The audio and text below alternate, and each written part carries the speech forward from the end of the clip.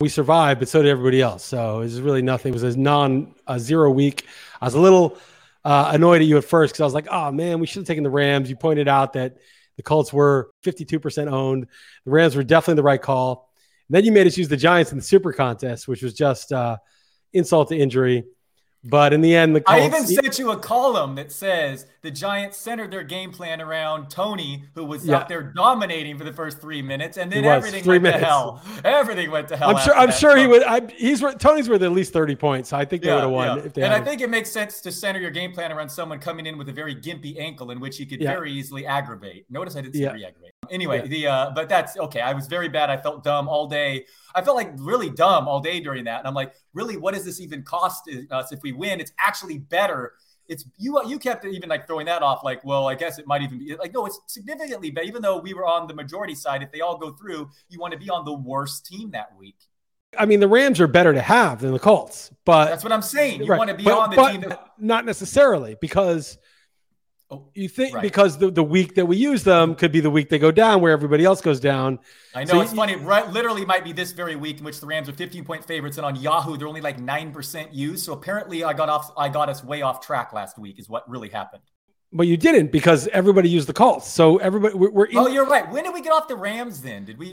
We never. Well, week one, some people took the Rams against. Week one was the Rams against the. You're right. I didn't. You're right. With the Colts, I didn't. But I wonder what happened with the Rams there, though, because I feel like there's a lot of people use them already. 55% of the people in our Survivor have used the Rams. There's only 45% available. Whereas the Cardinals have 96% are available. I looked this up. Look at me, actually. No, that's good. That's actually. Okay. So I think we're going to take the Rams this week because the Cardinals are going to be more owned. Yes. But we got to look at one other thing also, which is that email I sent you about Christmas and Thanksgiving schedule. So Thanksgiving. That's the other thing. Arizona plays 7-point favorites right now in the look ahead line on Christmas against the Colts. Okay, so here we go. Not to use them, but all the more reason why people may use the Rams this week who have them. But still, there's so many that don't even have them available, and some won't be thinking this way. By the way, so you know how every week there's always like some people on like the Jets or the Jaguars or like 10 people don't get their money pick in. laundering or something. How rich? I don't think it's money laundering. I figured out what I think it is. It could be money laundering.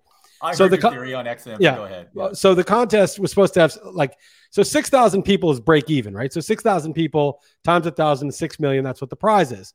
So they don't want to break even. They want to make money. So I'm assuming they were going to let like 6,500 to 7,000 in or something like that and make a cool $500,000 to $1 million profit for running the contest and hopefully grow it and take $2 million out of a $15 million prize or whatever in the future.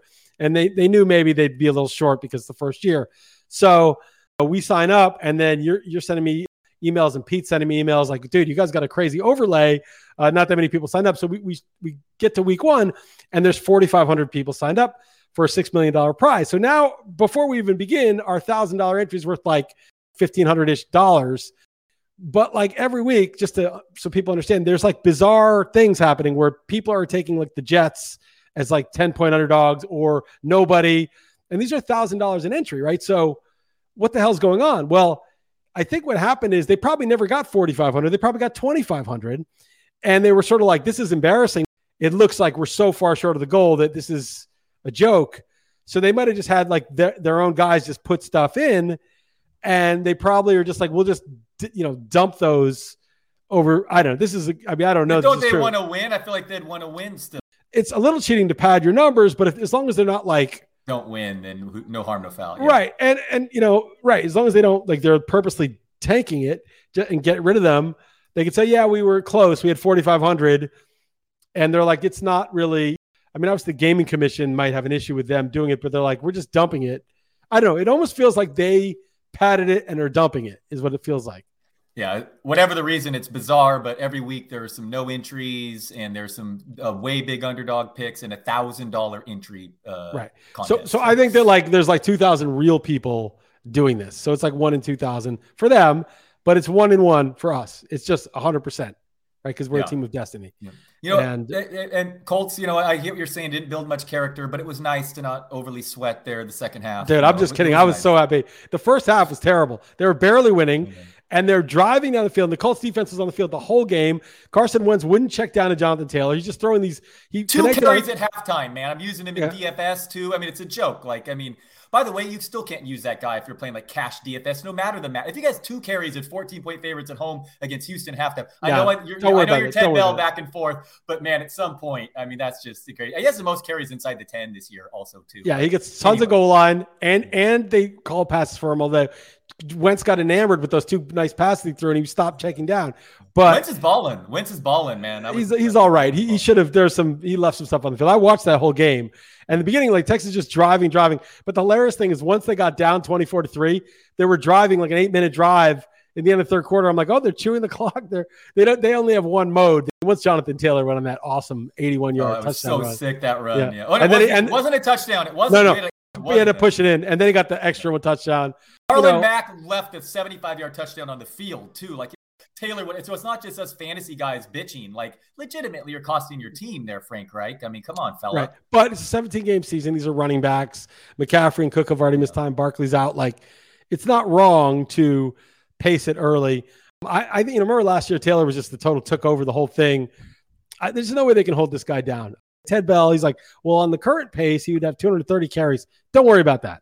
He's going to get us 270, 260. He and I have a bet for 250. He's going to get, 50 catches, and he's going to just do a lot on a per touch basis. So if you want to bet me Najee Harris straight up over Taylor rest of the year, I would definitely take Taylor if you want to do that.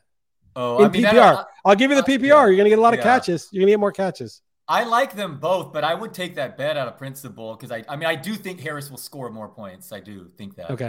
Because I just think there isn't like normally the DFS guys and even like the old school just fantasy guys, they're like draft the volume, get volume. Volumes, if the guy's going to get X carries and X catches, that's it. Efficiency comes and goes. You can't predict who's going to get hurt and healthy. Yeah. But I think the efficiency difference between Harris behind that line and Taylor, especially when Quentin Nelson comes back, and Wentz is now playing like a decent QB.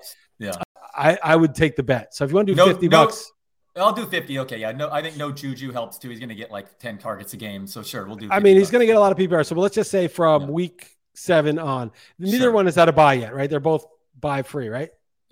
Sure, we'll make it work either way. Okay, $50. Okay.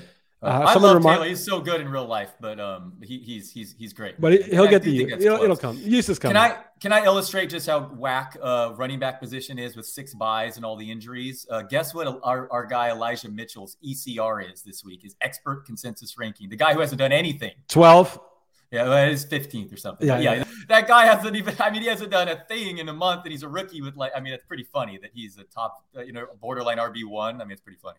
Well, it's funny. You dropped a lot of Ronald Jones, and I liked Fournette and Jones. I liked them both. Fournette is like a top 7 guy. Fournette is legitimately valuable, and I liked him and Jones, but for some reason I got neither of them in any league. I said on the Yahoo podcast, it was bad process by me because Fournette was going to be the receiver guy either way too. And Jones can be a beast running it, but he's so bad at the other parts. And Fournette now is even if Gio takes the 3rd downs, and good luck staying healthy, Gio, Fournette still gets those 5 to 8 targets a game on the Brady dump offs. Brady loves it. Awesome offense, goal line touchdowns. He's a top 5 even, you could argue, in PPR. Fournette. He's high up there. I was watching that Thursday game, and I was like 7-8 around there. Compared to Marshawn Lynch, because Lynch was a highly 10th overall pick, soured on his first team. They thought he was kind of a bad guy, criminal. They send him for nothing. I can't remember how he got to Seattle, but it wasn't for much.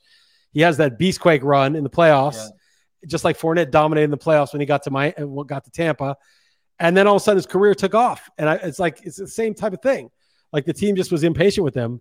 And I think Lynch is better real life, and this is more situation, but sure, it's fair. Fournette, first of all, in the playoffs, Fournette looked really, really good. And on Thursday night, it wasn't just like there. He was making moves, and you could see like what they saw in him. You should take him 4th overall, but he's not that fast. And he is fast at top speed, but he's not that quick or whatever, but he's pretty nimble for a large back. And you can kind of see it in that game. Anyway. You have anything else with football, or you want to just go through these games and get to some other stuff? I just feel dumb fading Henry, just 1,100 career carries. Oh, dude, I don't know what we were doing. It was a misbet. Well, it was definitely wrong. I have Henry number 1. There's no real argument who's number 1, right? It's got to be Henry right now. None. And he's even catching some passes. And the whole, like, let's get out a year too early. Okay, well, maybe next year he breaks down. I don't think so, even that, actually. But let's just say he did. It's like, yeah, but the year you missed out on was the guy that won you everything. So it's like, well, it's not just like a baseball player who's going to get you 30, 100, 280. And you're like, he's kind of old. I'll get out. And then it's not a big deal if he's good. This is like, oh, no, it's a really big deal that I don't have this guy. I actually brought it up to be self-deprecating, but I'm going to brag actually, because last week I talked about it on the XM show to prove, I'm not saying this after the fact, but I did a little taste on Henry at 40-1 to win MVP. And as I said, ironically, it's dumb of me to do it before the Bills game facing the best defense. No, it's smart. On prime time, scoring 3 touchdowns and doing that is because my thought was that the quarterbacks would all cannibalize each other's votes. Just because, I know that QB's almost certainly going to win the award, and about once every decade a running back wins. But if there's like 5 quarterbacks you can't decide who to vote for, and there's only one running back or even one other position player who goes crazy and he breaks records because of the extra game, he's on pace to break all the record, 2,600 yards and 20 touchdowns, whatever. Right. I could see it. And I convinced someone who tweeted back at us on the XM saying DK Sportsbook had it 65-1. Ooh, so 65. I didn't get that too. But anyway, it's fitting to say this on the week that my San Francisco Giants $50,000 ticket was put to rest. But you hedged. You made $1,000. I made $1,000, but it's my favorite team losing to the most hated team on on some shaky umpiring in a game 5 that the 2 teams should have been playing a 7-game series. It's like baseball by far is the most nerve-wracking sport for me. I can't handle watching baseball. It's long, but it's also just like all these umpires making these decisions that are just like so dramatically affect the game. But anyway, so we're talking Henry and we're talking Corbin Burns. That bet is still live too. But anyway, that's live. And Ohtani is almost certainly going to win. Although, just for you to be second, I think the reason the Giants lost is because you hedged. I think had you not hedged, it was sort of a butterfly effect. It was sort of like just that one person who loves the team's faith crumbled. And then that rippled, to like friends and family and people in the airwaves that you told that you hedged. And then like the kind of eventually the vibe got to the Giants and they're sort of like, maybe we're not the team of destiny after all. Yeah. So that's almost certainly the reason. It's like 50% chance that's the reason. Yeah. Before we get to these games, hold on. Couple quick things. Chloe went 4 for 4. Her feet swelled up before her race on Friday night, and she had a rash that I think was part of a cold she had. So not ideal to be running. She couldn't walk the night before, but still, she actually beat the boys by 18 seconds this week, which is just crazy. Wild. But anyway, so what is this? Is she going to be like an Olympic runner? Like, what is this? Probably not. I'm sure they'll catch up to him, but it's just cool to have this moment in time. It's like she's beating them by like an order of magnitude. Yeah. If you look at standard deviations, it's like she's like Derrick Henry out there. The next person's like Jonathan Taylor. She's Derrick Henry. Yeah, it's hard to compare her times because each one's a little different, of course, and I know they're not doing it perfectly. But to beat the boys by that amount and it's growing, it's pretty. It's many standard deviations away from the pack. Which is very rare. Like something's going on, man. Yeah, I'll show you the latest video. It's pretty. Yeah, and you can't see anyone. So and you're still giving her the steroids that I told you to give her, right? Yeah. Okay. The grass-fed beef jerky. Yeah. Okay, real quick before we get to the game, I said real quick, but dude, we have time. No rush this week. No. I signed up. I was. This is funny. But I was signing up for a few basketball leagues more than usual this year. I'm trying to get into fantasy hoops. I'm excited for the Warriors. And I noticed I'm like one more RotoWire league, and it's a beat Chris Liss league after I joined. It's pretty funny. Yeah. So you're farming it out, but no, you actually did it. So how did that come about? So yeah, Greg just emailed me on Sunday, and I guess it's like the last one because the season just tipped off. And he was like, "You want to do a beat Chris Liss hoops? I know you're going to need someone to partner with probably." I said, I thought about it. I was like, Tuesday night. I don't know anything. But I was like, I love fantasy hoops. And I know one of the guys like Shannon or Nick Whalen or one of those dudes will do it, or Dre if I asked him. So I just emailed Shannon because one time, like 10 years ago, he did a deal with Yahoo where he had to join this league. And he and I partnered. We won it.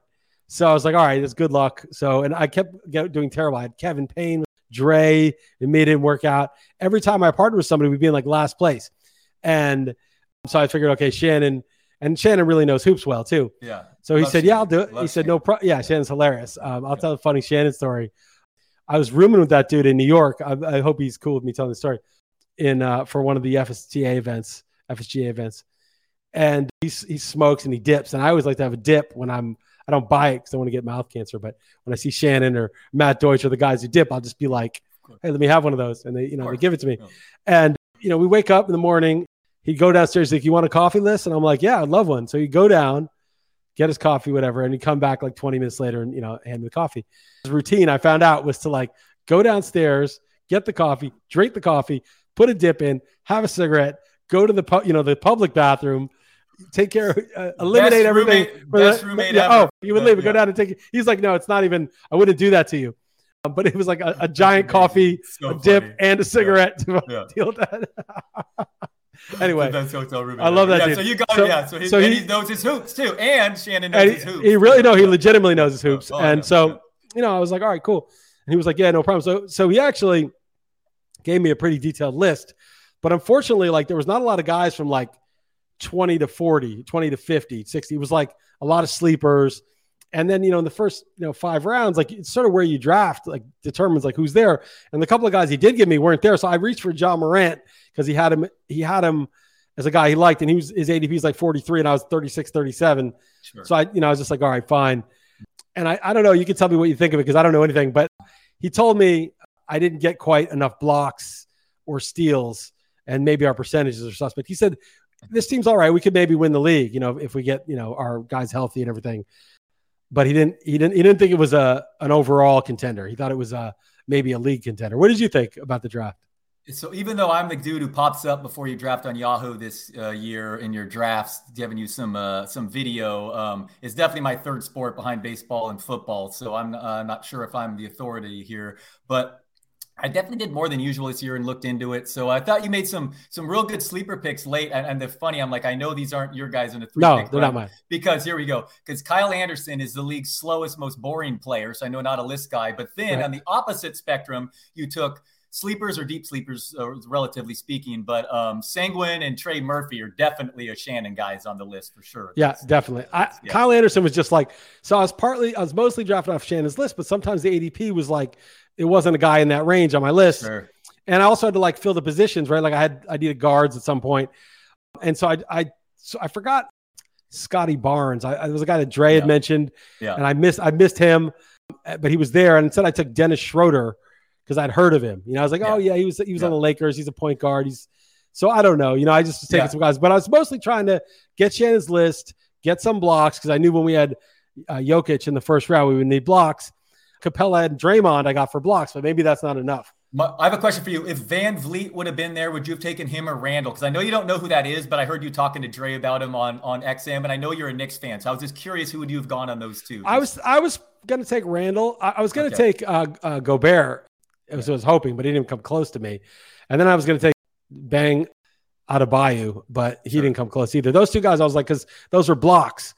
And it just never got there. Anthony Davis actually really fell. I would have definitely taken him. I know, man. I took LaMelo over him. I mean, I'm all about point guards early, dude. I took both the Ball brothers. What could go wrong there? And I'm not going to disparage any team that drafted Draymond, Klay, and Wiseman like we did. So, Klay might be back in like a month, right? And like Klay is like a steal there if he's back in a month. What about Kyrie in the 12th? That dude was going in like the 6th round a week earlier in main events, but he probably won't play this year. But I mean, in an overall contest, I had to take Kyrie at 12. Oh, no, I was going to take him. I would have taken him the next round, but I was a nutless monkey. I should have taken him before because, I mean, here's the thing though. Here's the issue with Kyrie is like Kyrie is not, first of all, he's rich. Second of all, he gets paid half his salary. Because it's not his fault. Oh, yeah. Half. I was wondering, it's half. I didn't know what that is. Okay, he's getting paid. I thought he was getting paid half, and it's not his choice. The Nets are saying you can't play. It's not. Right. They can't really. Right. They would he would probably win a lawsuit if they didn't pay him half. Right. And like he's a dude who has his beliefs, so like he's not going to be easily pushed off of his stance. They're never going to just say, you know what, other guys are still spreading it. They're just not going to relent. Like it would just, even if they were like, I don't really see any reason to keep these mandates. You're just kind of keeping one of our key players out. It's just a face-saving thing. Like, what are they going to tell everybody that they did all these restrictions for so long? I just don't think they're going to walk it back. So I don't think the NBA or the Nets are going to budge. And then it's only Kyrie would budge, and I just don't think he's going to do it. So I don't feel like he will either. Yeah. I just feel like I didn't really think he could play, but you never know. Anyway, good times. We can move on to the games. I was reaching for Jayson Tatum in round 1.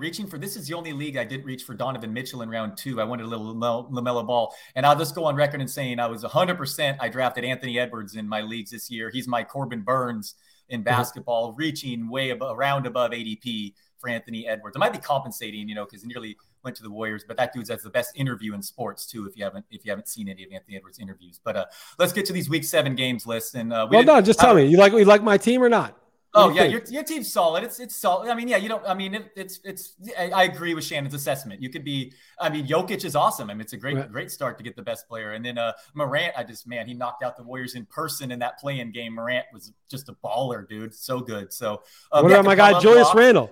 Julius is like a stat sheet filler. I know. Unbelievable. Julius Capella, Draymond gets blocks and steals for a big man. Julius Randle goes before LeBron James in fantasy basketball. If you would have said that a year ago. At first I was like, I'll take LeBron. And then I started thinking about it and I was like, no, man, he's going to get rested so much. They're going to be like, it's Shannon's problem because he's managing it. But I was like, I don't want to make Shannon have to deal with like this. Is LeBron going to sit out? Like that was the reason. Of course, LeBron, like on a per game basis, I would have snap called that. But I just 100%. It doesn't make any sense to take him. Yeah, I treat the age model big time for hoops for me. All right, let's go to these games. Not a great week for me last week against the spread. Wait. Yeah. And now we will pause for a word from our sponsors.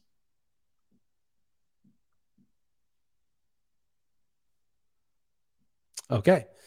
Just not a great week for me against the spread last week. I know I dropped in the fantasy pros. Didn't have a good week. I don't know how the staff did as a whole. Badly. I was 6-8 and I was in 3rd place. You were 4-10, but you were not in last place. Jeff Erickson was 3-11, so you can feel better about yourself. I'm 6-0 on best bets.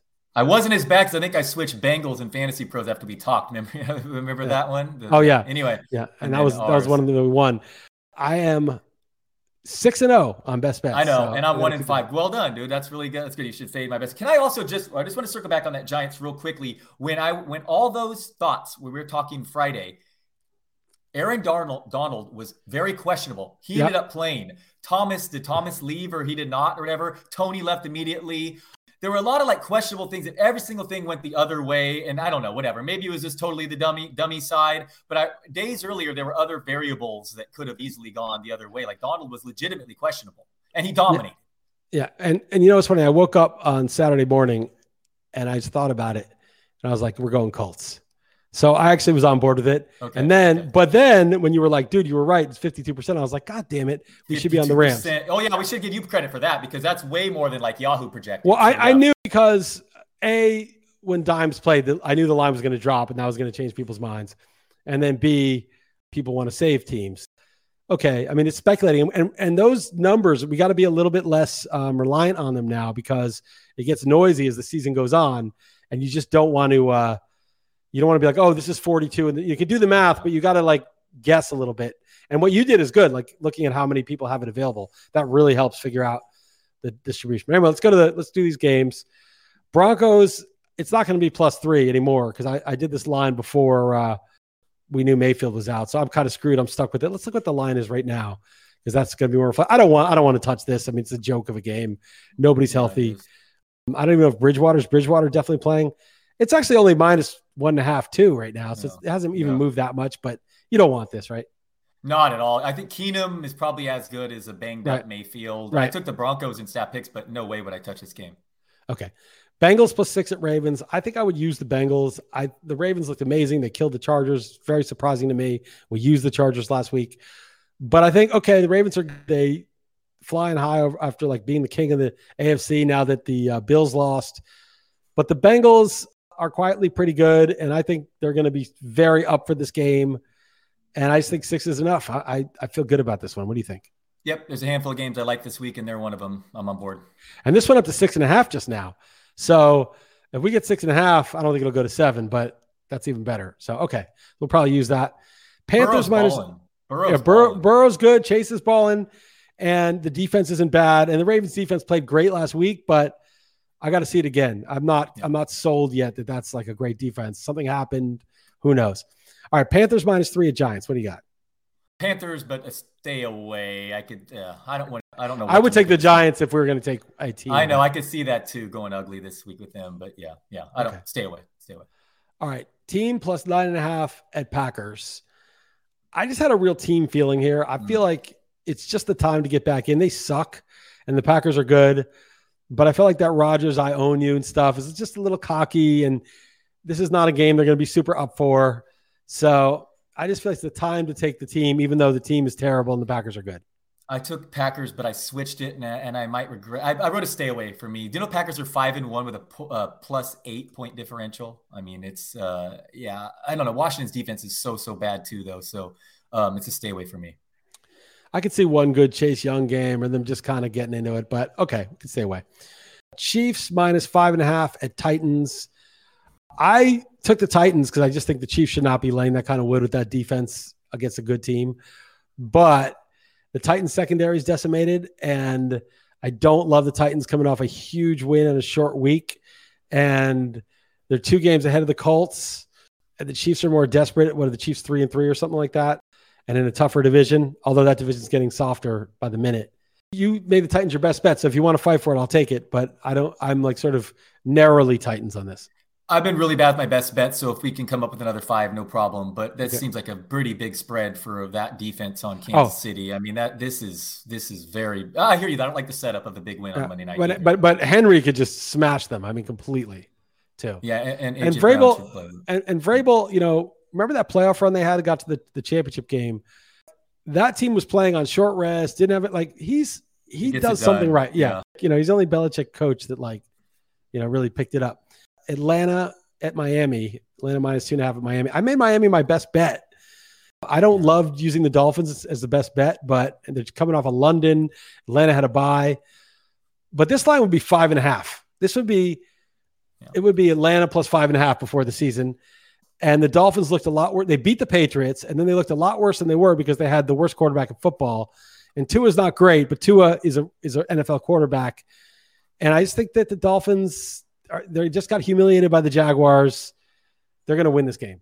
Yeah, I sent Falcons on the stat picks Tuesday night, but I've already switched it to Dolphins on Fantasy Pro, so I'm totally cool with using them. Yeah, I looked into it more. Although this is weird with the Deshaun Watson trade rumors. I mean, obviously we got to pay attention if Tua is not quarterback, but he's much better than Brissett. And it's just weird, the London thing, and legitimately the opposite with Falcons coming off a bye, but I'm cool with it. Totally. Right. That's the only thing that gives me pause. I mean, but that's priced in. That's priced in. That's why the spread is what it is. You know what I mean? That's what it has to be. I mean, how many points is that worth? Because this looks like it's worth 6. You know, it's like, right. This is a lot of points. I mean, before the season, it would be 5.5. I understand why Miami's got to be downgraded based on their play, but who are the Falcons? Give me. Yeah, but I mean, Tua was out for most of the year, and they beat the Patriots week 1. So it's just basically like, okay, let's just reset their season. And the Jaguars game, it wasn't like an atrocious game either. It was, they lost, but it wasn't that bad. I kind of like buying low too. I mean, losing. I mean, how embarrassing. I mean, yes, I think you're buying bottom. Yeah, I mean, how embarrassing. You lost to Urban Meyer's first time. I mean, he's comparing it to national championships, by the way. Jets plus 7 at New England. Who do you got there? Huge stay away for me. I could see this going either way. I think I took the points, held my nose. Belichick has just been by far the worst 4th down decision maker like last 2 years. He's just like the biggest donkey when it comes to that. Wasn't it 5-10 years ago when he was the guy going it from his own 20 against the Colts? I mean, I don't know. It's bizarre. There's no coach is good at everything. Belichick looked very ordinary without Brady. And I know, a lot of guys opted out last year, and he's trying to break in a rookie QB, and actually his QB is doing better than the other rookie QB. So, and at the same time, he's like putting the Cowboys tooth and nail when no one thought that game should be. I mean, and the Bucks. I mean, that's true. That's true. Those are some tough games that they barely lost. So that's true. Who'd you take on that one? I'm curious. I took the Patriots, but Belichick loves. I almost think we could use that actually. At first, I was like, I don't know, the Jets are the better value, and then I thought about it. I was like, Jets are the better value. I'm on the Patriots. There's no way the Patriots, with their team and their performance, is 7 points better than the Jets, but they're going to win by like 13. I mean, it's just going to be easy. I don't know. Belichick loves sticking it to the Jets too, and rookie quarterback. Yeah, and Mac Jones is starting to he's not great, but he's good. No, he's better. Good. He's better than. Niners should have taken Mac Jones. Detroit at the Rams. Detroit plus 15. I took the Rams, but it was like coin flip. Yeah, I took the points. It's a lot of points for I don't know, I like the points, but I hate these high spread games always. But and it might just be me worried about my survivor pick because I definitely was going to fight for the Rams, but I took the points here. Okay.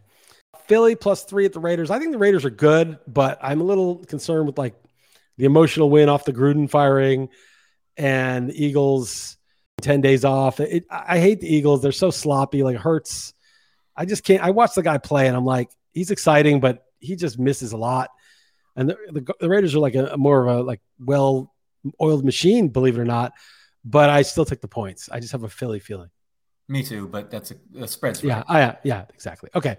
Chicago +12.5 at Tampa. This was my closest. This is my most coin flip game.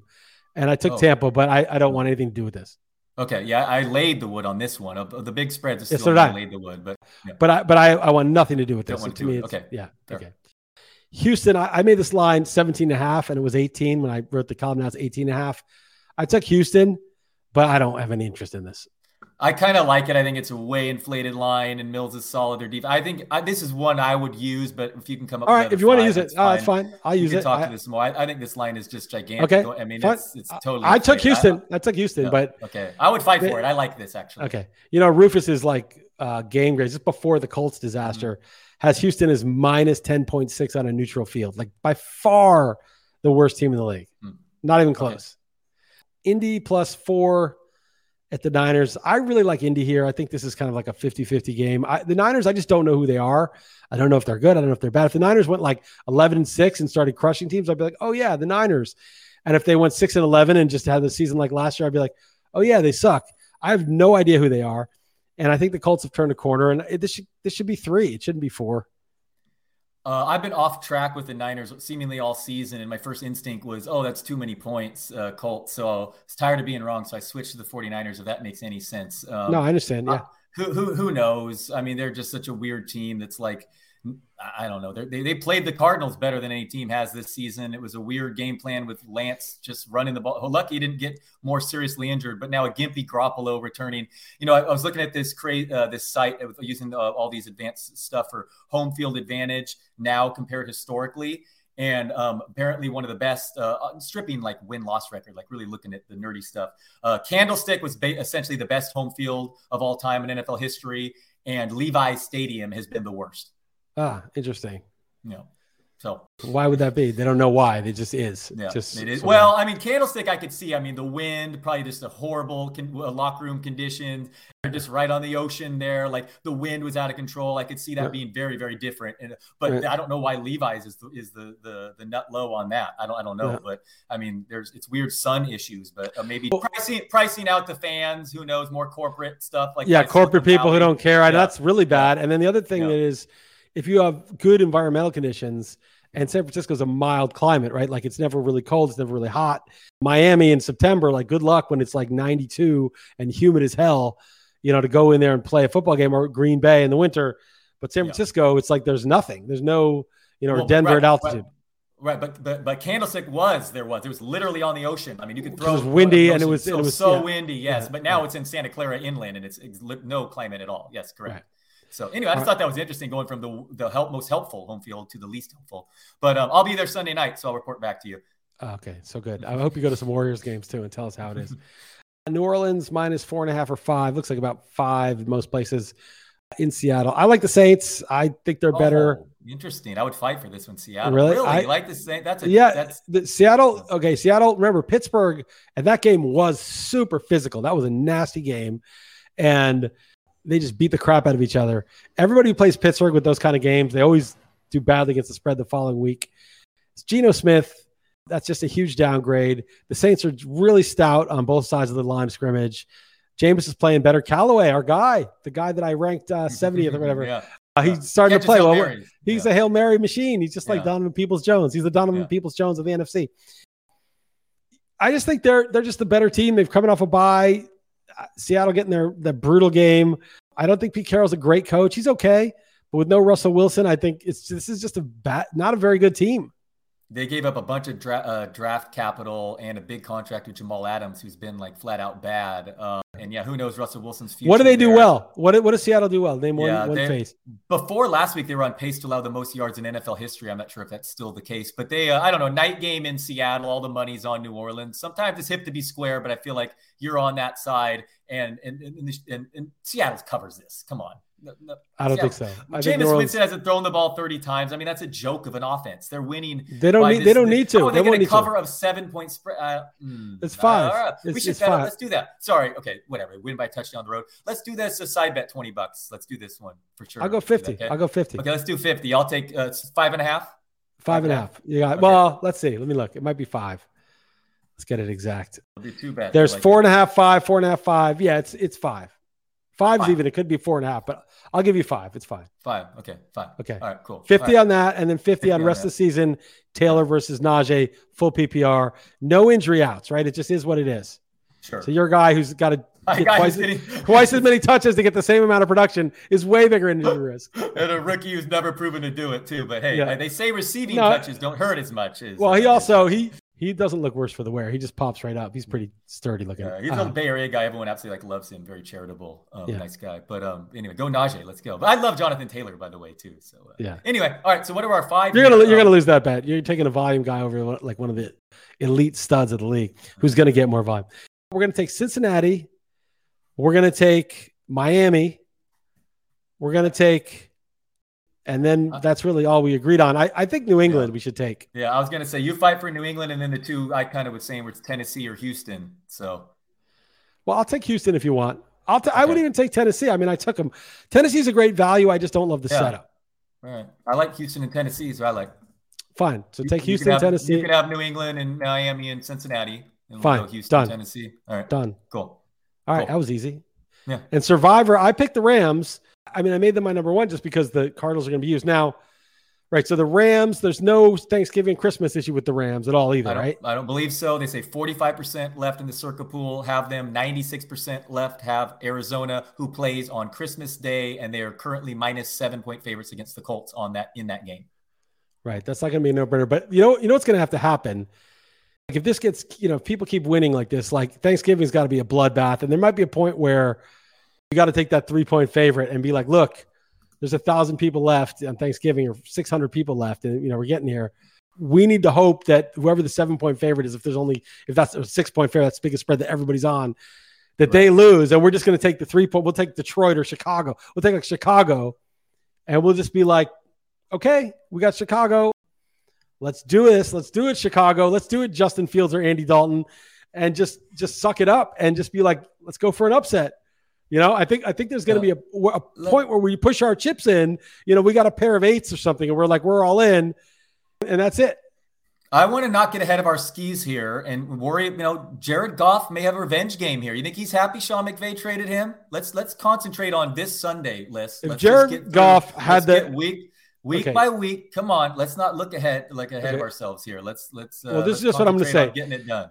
If Jared Goff had the power to generate resentment to play well, he wouldn't have got ditched out of his. The thing about Jared Goff is he can't be that mad because he got $200 million or whatever. He got signing bonus, or whatever. He didn't deliver, and so they got rid of him. But he got paid.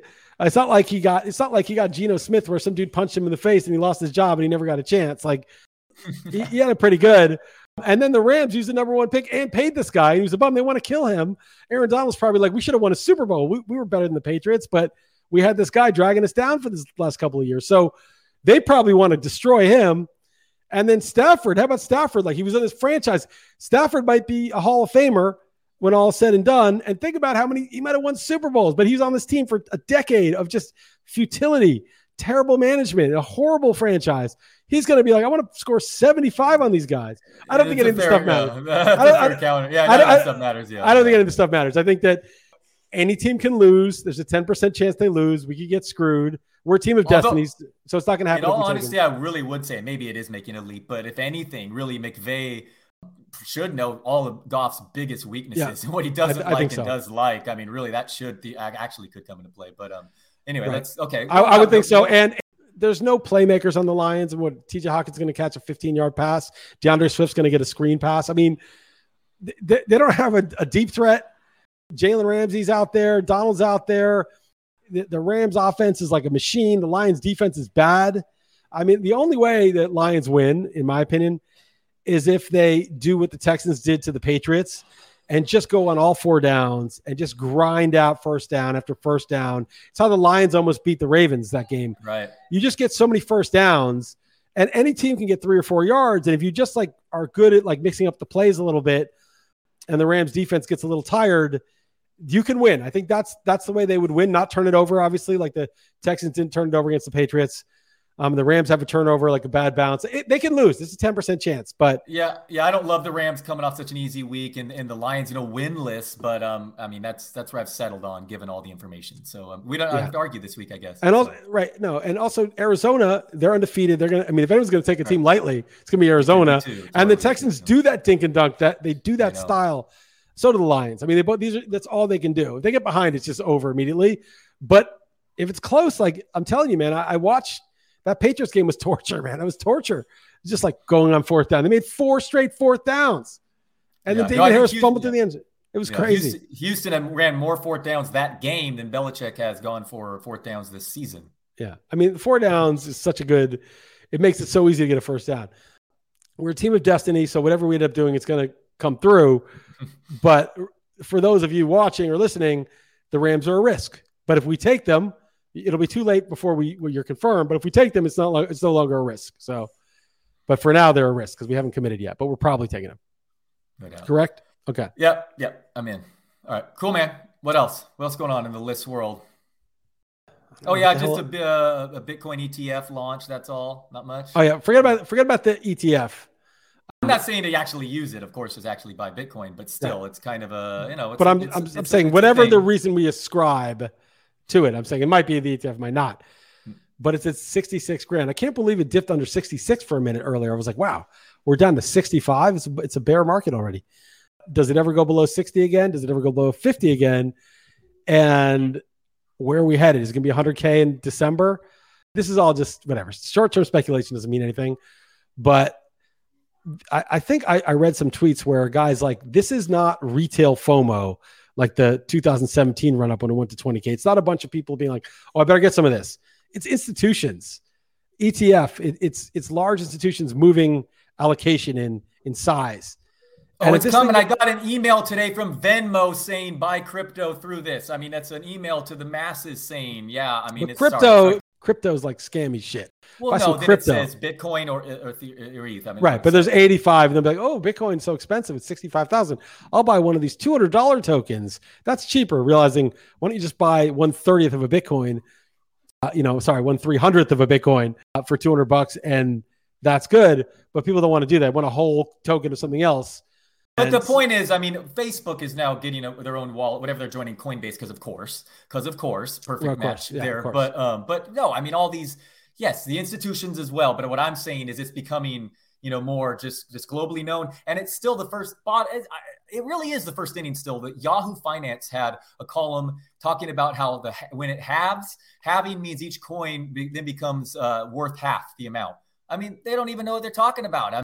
It's really weird when you read something like that and you're like, RotoWire, like if somebody wrote something the equivalent of that in fantasy sports, we'd be like, dude, no, this is not publishable. But somehow it gets through. I guess your column in Yahoo is getting through too. But the finance one did. It did. No. How can they say that? Bitcoin a little more before they say that the halving is. Yeah. Anyway, it's still early, and but it's starting. I was speculating earlier.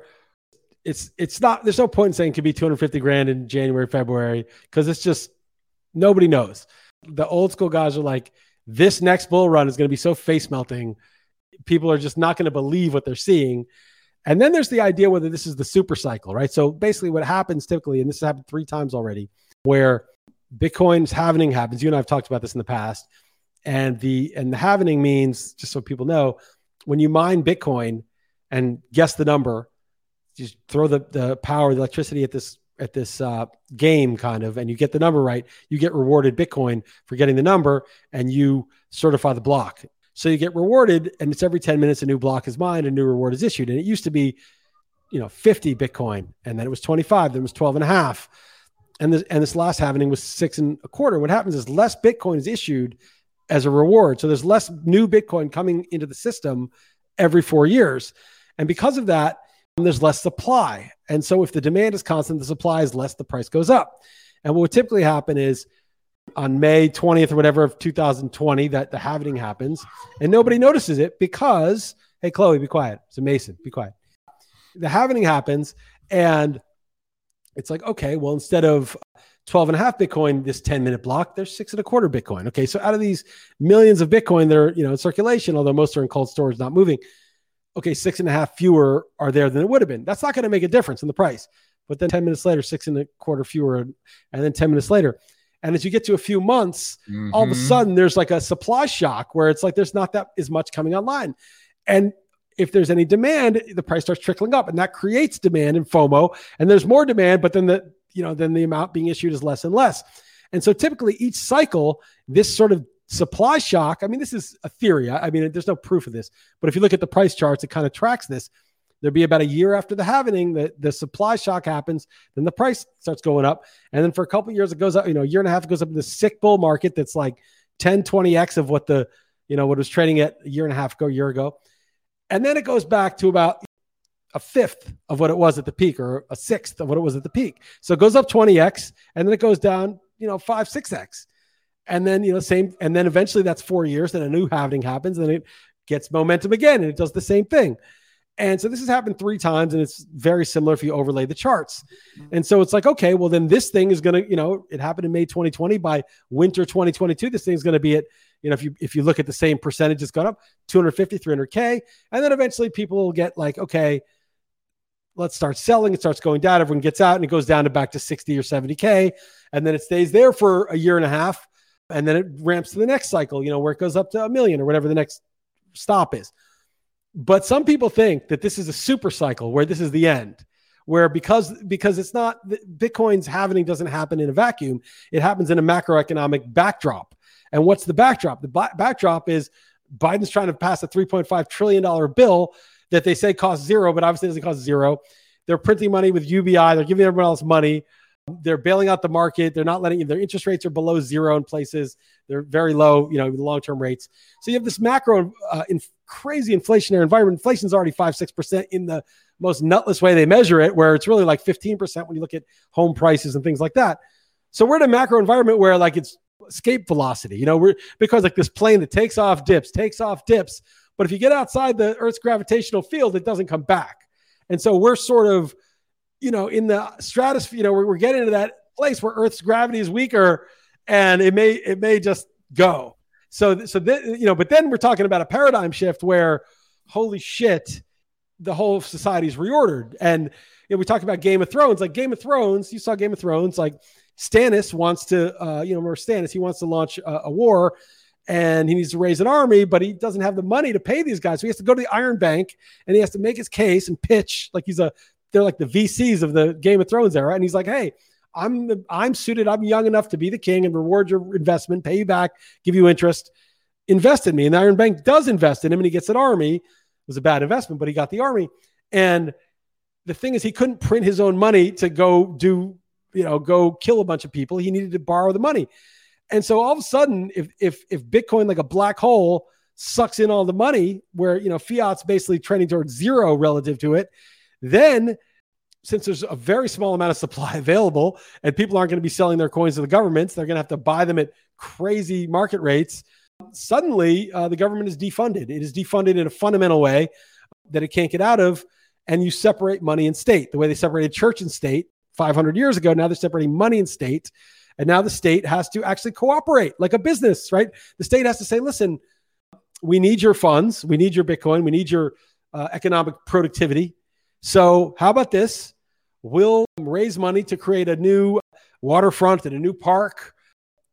There's not going to be taxes. You're just a very minimal tax you have to pay. And they're going to be recruiting you to participate in their economy that they need you. Instead of, we're going to tax you and we're going to make sure you can't say X, Y, and Z.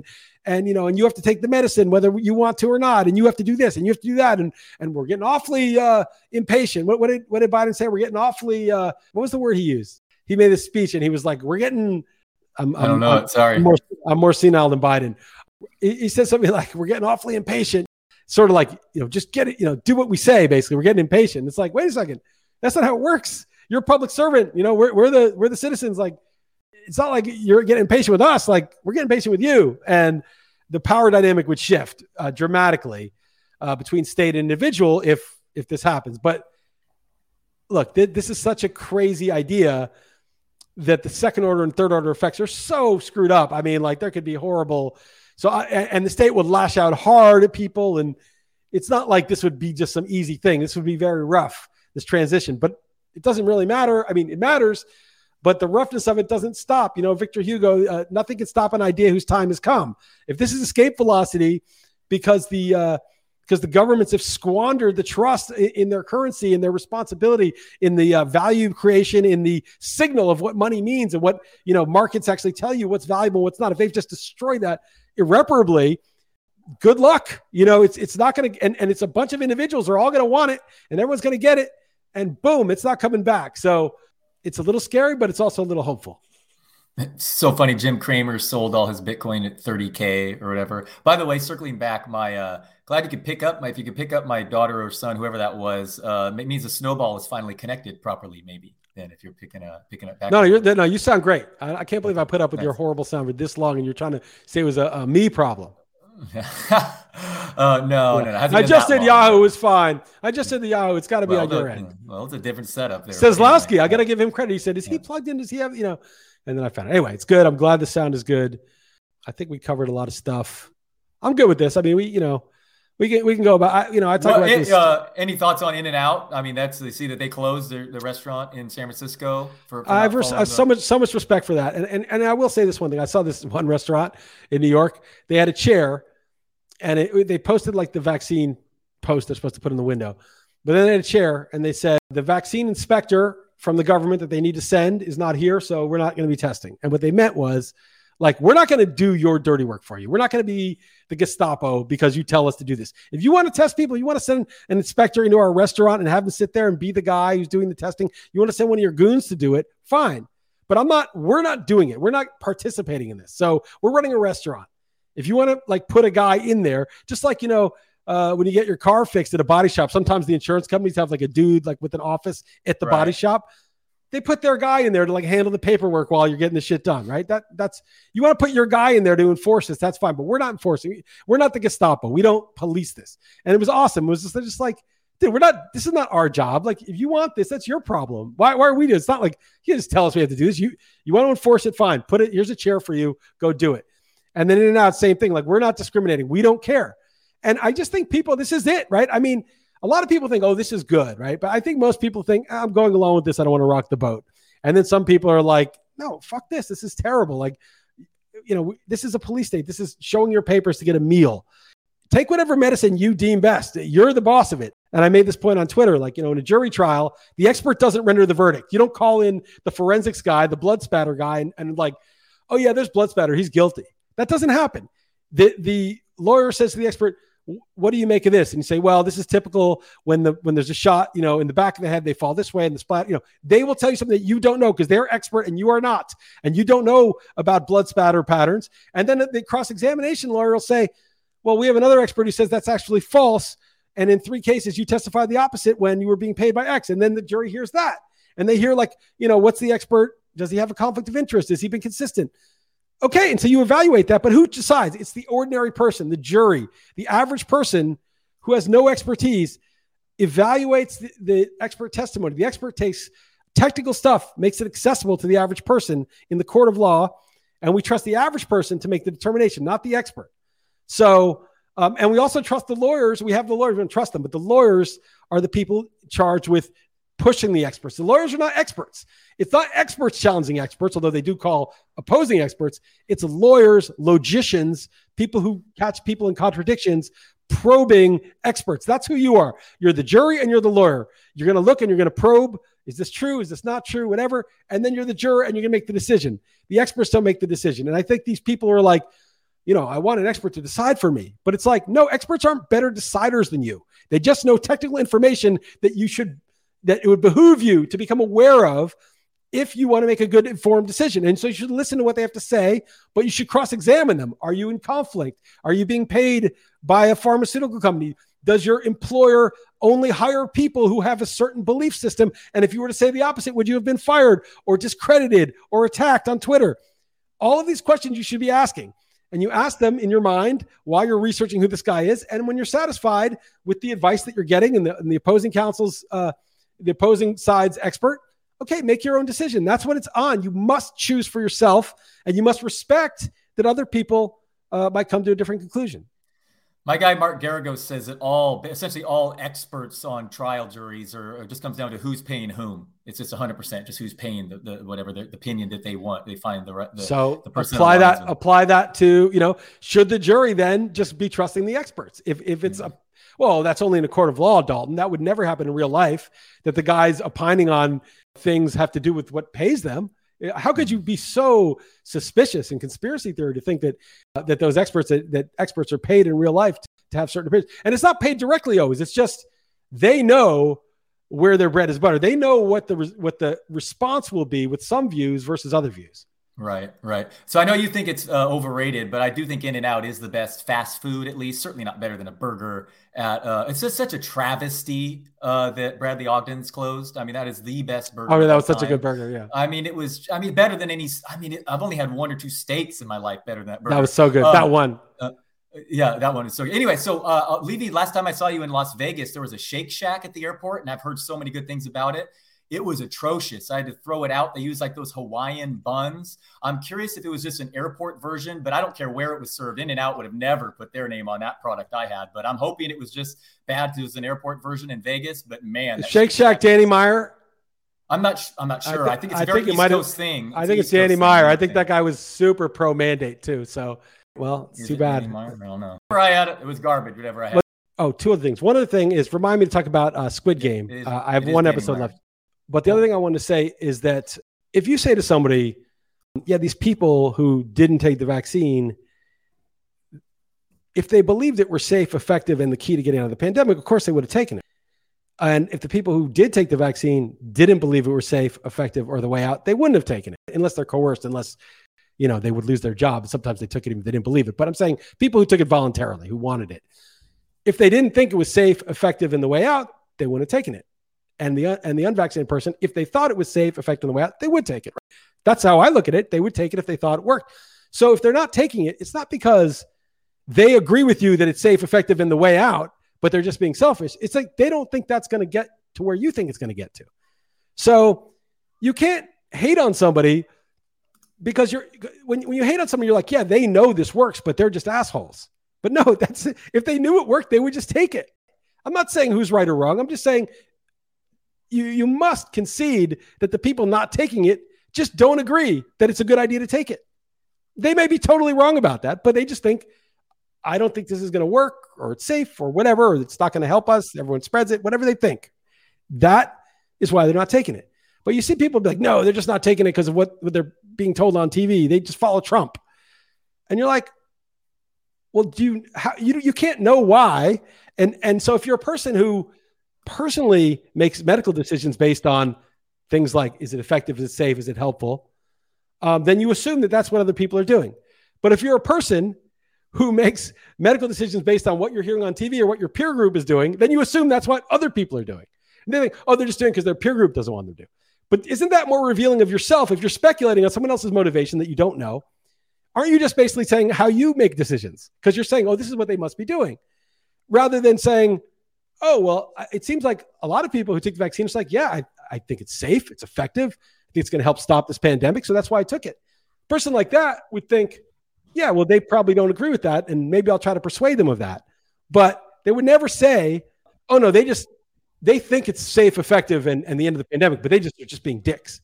Right? Only somebody who does things for completely tribal and being influenced reasons would assume that the default reason why someone didn't take it was because they're being influenced. When you speculate on other people's psychology and motivations that you can't possibly know, aren't you really just revealing your own? Because that's why you assume that you're like, this is the basis for making a decision. That's why they're doing it. So I see all these people like, they're so dumb. They're just doing it because the TV. I'm thinking, you're telling me that you did. That, I get what you're saying. Yeah, I get exactly what you're saying. Somebody says, I don't agree with them. I think they're making an error in judgment, but they don't think it's safe for some reason, or their sources. Yeah. Then I'm like, okay, you're looking at sources and you're assuming they're doing the same. Okay. I come across a lot of the other too. Yeah, where they just assume. But if you're looking at sources and they're doing the same, and now they have a disagreement, then you can't hate them, because if they have a legitimate disagreement, it means they're doing the best thing they think to end this.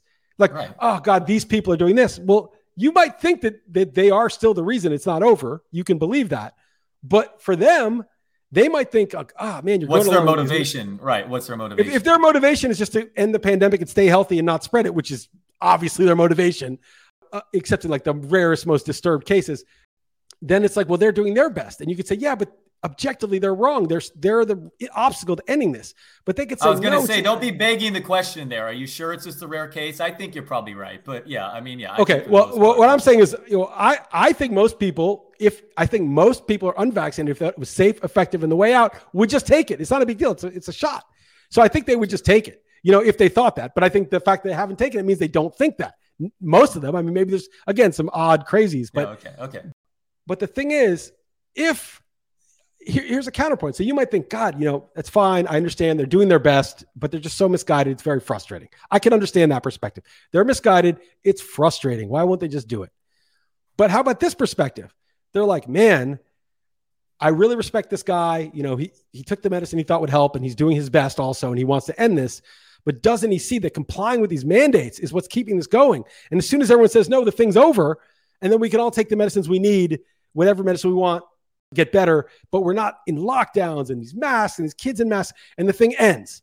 And that, these compliant people who are just doing what they're told after 2 weeks, to flatten the curve 2 years ago, that, that was just the ask and it never stopped. They complied once and we never, this is the obstacle, that you keep doing what you're asked, and there's just another ask, and they're going to say, oh, we're going to have to lock you down if you don't do this, and you have to take a booster, we have to do this.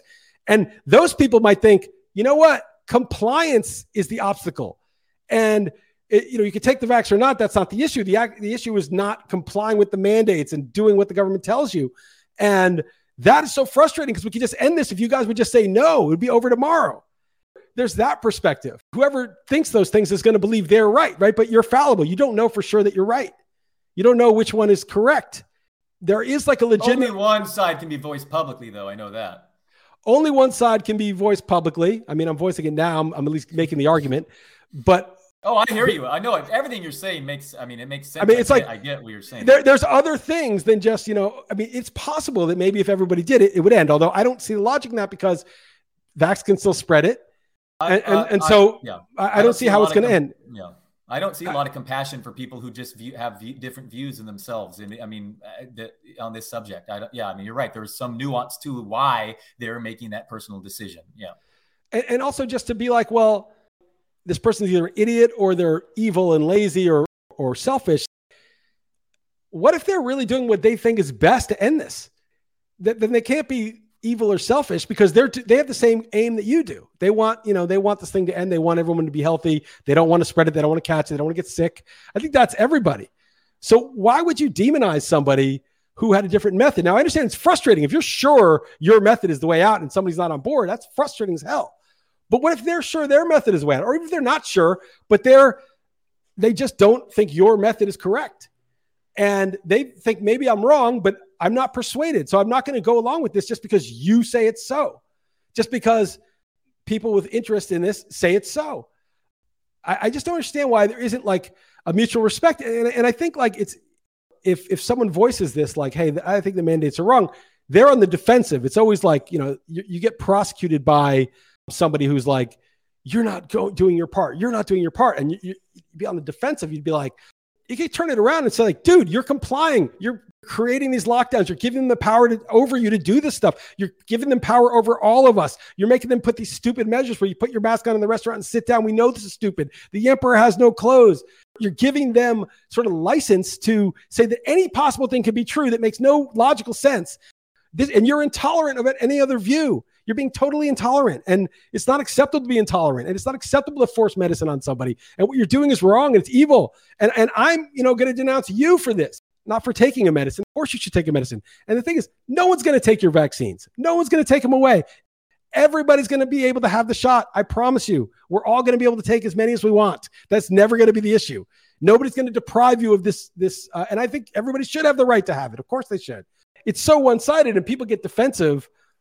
There's a huge power imbalance, and that's why this is even happening. And if the power were equal, if people didn't feel like everybody was on one side or that they had so many people had their back, they would be ashamed, I think, for trying to talk to people the way they are, insult them and call them stupid and force medicine on them. I think that would be something that would be very shameful.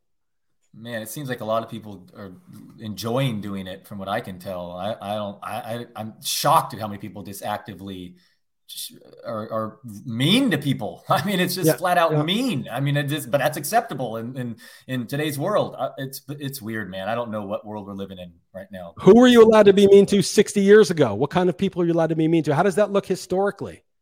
How about a couple 100 years ago? About 100 years ago? The people that you feel justified in being mean to.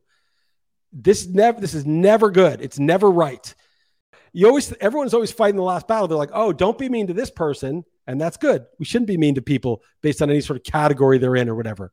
But what about the present one? In the future, though, people look back aghast, like, how did they do that? How would they able to do that? But in the present, just like 50, 60 years ago, those people thought they were totally justified in what they were doing. They thought they were the good people. Oh, keeping order and law. On the right side. Or certain they're on the right side. If you defended people's rights and people who were being discriminated against rights in the 40s and 50s, there would be a lot of people that would come down on you and call you horrible names and think you were a threat and persecute you basically for doing that. That's enough ranting on that. I got one more thing. You probably have some stuff too, but I've been rambling for a while. No, the only thing that I had written down actually was Squid Game because someone brought it up to us in the comments. Usually I talk about TV or whatever, and this is like the most culturally or just whatever's blown up. I'm only 3 episodes in though because I have to pay attention. I watch most of my TV in the background while I do other stuff, but obviously I want to read the subtitles. I was watching it dubbed, but I want to hear your opinion first before I say anything further. So I won't spoil it, so you don't have to turn this off. Yes, that too. Please do that. Okay. So I'll say a few things. One is you got to listen to a Korean with subtitles because the actors are good. I mean, most of them. And the Korean, like you're just watching people speak and interact in a real way. You don't understand what the hell they're saying, but the subtitles you do. So you're basically getting the real thing when you have the subtitles. Your brain just kind of automatically processes it and you're watching in Korean. Whereas if you have subtitles, it's a bunch of idiotic dub people who it's going to be really disjointed. So definitely subtitles and leave the Korean on. Yeah, without closed captioning, I guess catches the cultural references better, I'm told, too, whatever that means. Anyway, continue. Okay, but to me, it's okay. And so not since like Game of Thrones, Succession, the second season I liked. I mocked you the first season, but it was actually good the second season. But not since Game of Thrones and maybe the second season of Succession, but still, have I been like, oh, I want to see the next one right now. But normally, it's like some bullshit period drama that Heather's watching about some relationship character shit that she likes, and I'm like, it's good. She's like, oh, I love this show. And I'll watch it with her because it's some Dalton Del Don, Nutless Monkey show. And I'll watch it with her.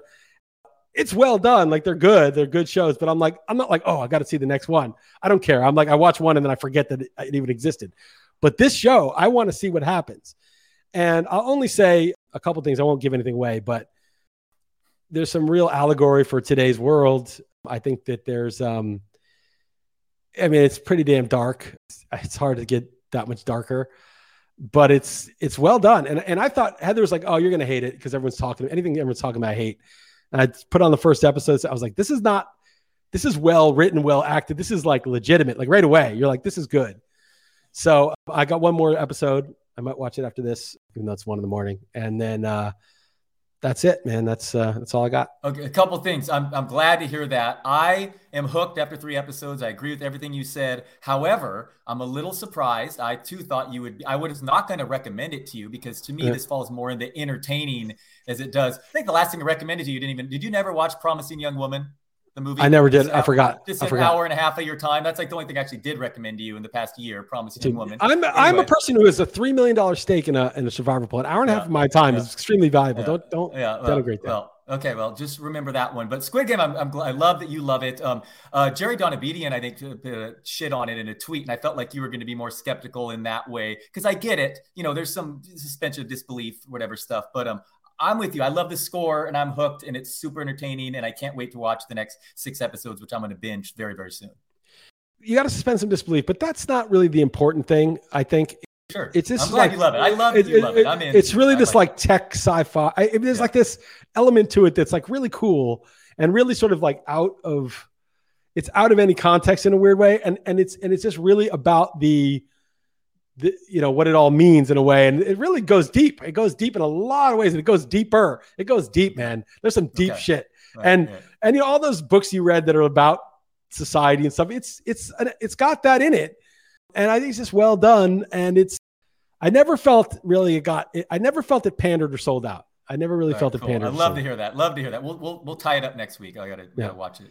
Okay, cool. Yeah. All right. Awesome. All right, man. Well, good shit. Let's do it. We got our picks.